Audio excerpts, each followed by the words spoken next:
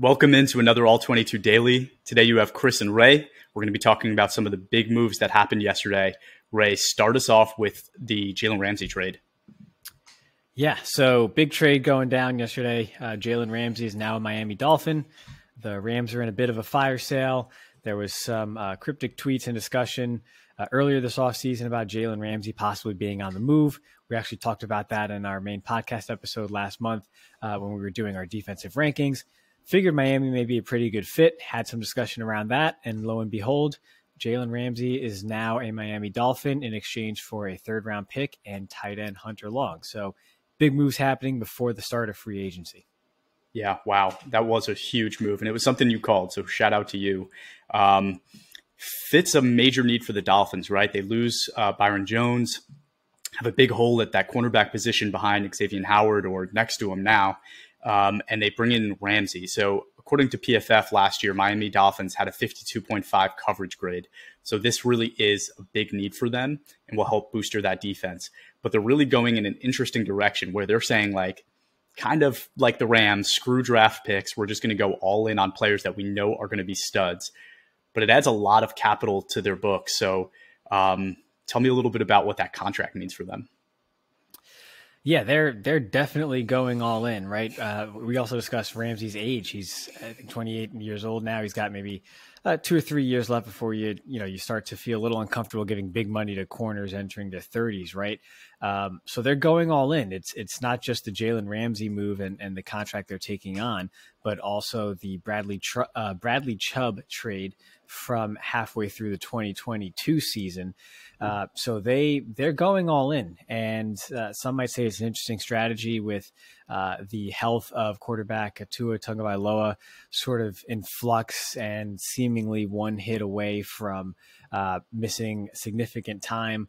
But you gotta see what the Rams did, right? A couple years back, going all in and ultimately winning a Super Bowl. And maybe the Dolphins are now following that blueprint, kind of throwing caution to the wind, getting great talent and seeing if they can make a run at this whole deal, which is the ultimate goal anyway, right?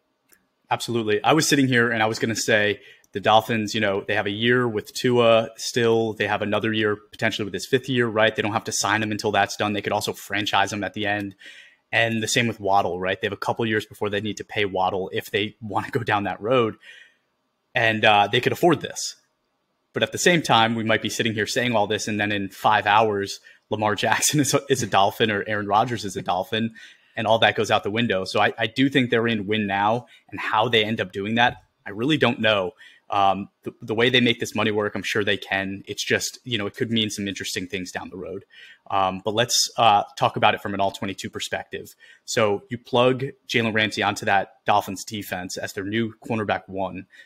I know you like that spot for him because you said it a long time ago, but what does that mean for his value going to the Dolphins? Yeah, I think it's actually a big boost for 2023 and probably 2024 as well, right? So if you look at the Miami defense, they graded 4th in team pass rush grade in 2022, and that's with acquiring Bradley Chubb for just the second half of the season, right? But as you sort of alluded to, they graded as a 28th best defense in pass coverage. So that's 5th worst for those keeping count, right?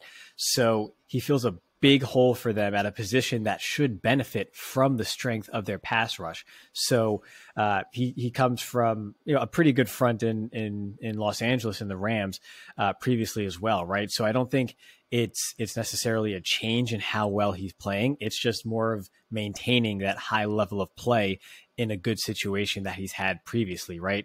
The Jalen Ramsey going back to 2016, since he joined the league, is the highest graded corner, bar none, in the NFL. So that's in coverage, run defense, and overall grade. He's just the top guy in pretty much every aspect. So by going into a good situation like this with a strong pass rush and a division now where he's facing Mac Jones twice a year, right? We'll see what the Jets do at quarterback and how that impacts them. But he's going to have some opportunities to continue his high-level play and make some big plays in the secondary. So it's a great fit for him. So what does it mean for the Rams, though, right? So the Rams are losing Ramsey. They've lost other pieces now. What are they trying to do there? How long is it going to take? Because they don't really have draft picks. So, what is it that they're trying to achieve by getting rid of some of these higher-priced players? The Rams are that storefront that has the sign up there, right? That says everything must go. And everything must go. They are just in a complete fire sale. You can get good players at apparently like 30 cents on the dollar because Jalen Ramsey is worth much more right now than a third-round pick and tight end Hunter Long, with all due respect. So the Rams are in total rebuild mode, right? And if you're a Rams fan, a Rams follower, you have to look at this and just say, hey, you know what? We went for it all. We got it all. You won the ship. So if it takes another 5-8 years to get back to relevance and being a contender, I mean, isn't that what you're going for, right? I mean, if you win the Super Bowl once every 8 years, you're the winningest franchise in the NFL. So you have to say it's worth it. But for right now in the foreseeable future, you just kind of hold your breath and say, you know, we're not going to be in this thing for quite a while. That probably involves somehow moving Matthew Stafford. There's been some talks about that. Pretty much any good player above the age of 27 years old on the Rams is a potential target for trade if you're another team in the NFL. Yeah, and you have to think that they're trying to get some of those better picks, right? A third-round pick is not going to do it for them, and they don't have any firsts for a while. So they need to maybe trade a Cooper Kupp and Aaron Donald and Matthew Stafford. But I've only heard really rumors about Stafford. So maybe we'll hear more as the offseason goes on, but pretty interesting situation there. I don't know if there's a single person on that defense that I now go, Jalen Ramsey's gone. This is going to be a good investment for me. I still think we need to wait and see how the offseason plays out before we make a decision like that. Absolutely. And hey, if this is the route you're going, why is Aaron Donald still on the team? Wouldn't you want to get a haul for him at this point? I mean, you're clearly not going for contention this year. He's a little up there in age. He's getting paid a big deal. Why don't you get something back for him?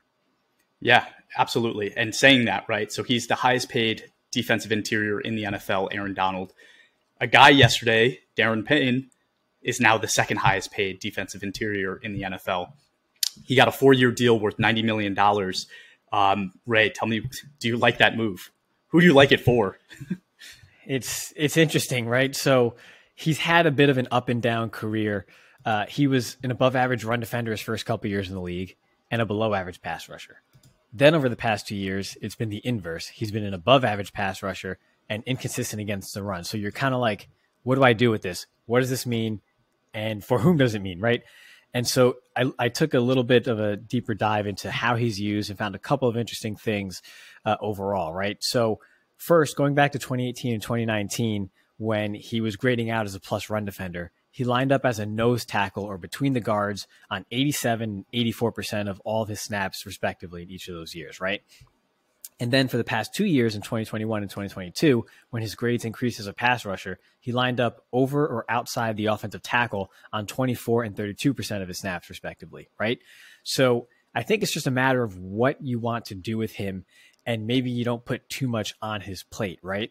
So someone might look at this and say, he's been so uneven in his performance to date, and they shouldn't have paid him such a large deal, right?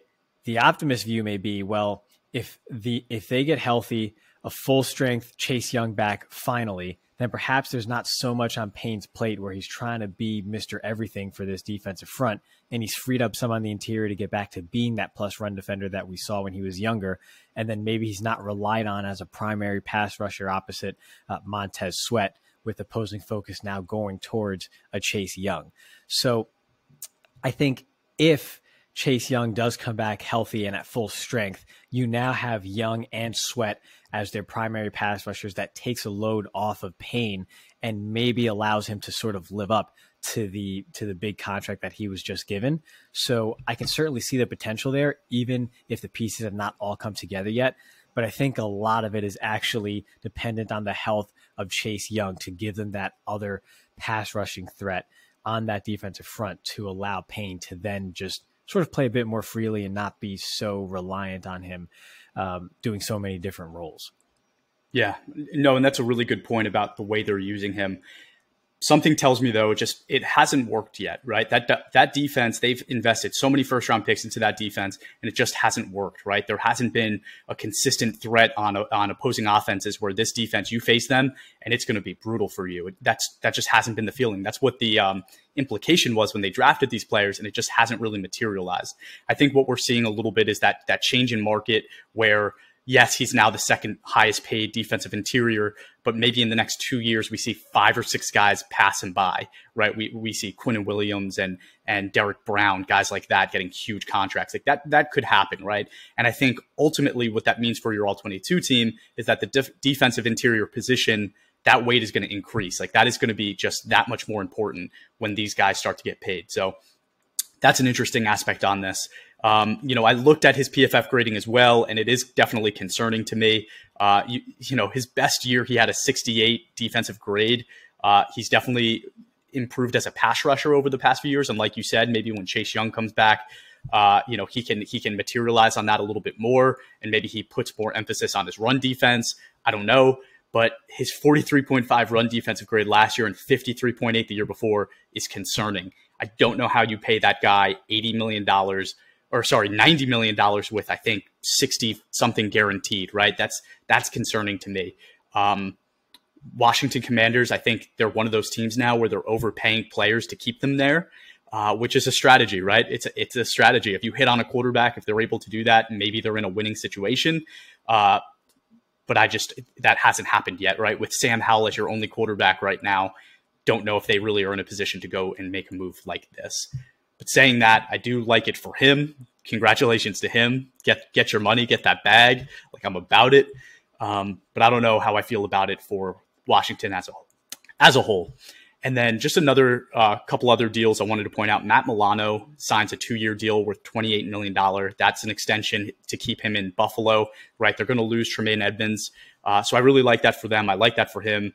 I don't know if you followed him last year, but he was a really great defender, constantly grading out pretty high. Towards the end of the season, I think he started to kind of trail off a little bit, but that was the best season we saw of Milano. And I think there's going to be a lot more of that now that he's going to be given more responsibility.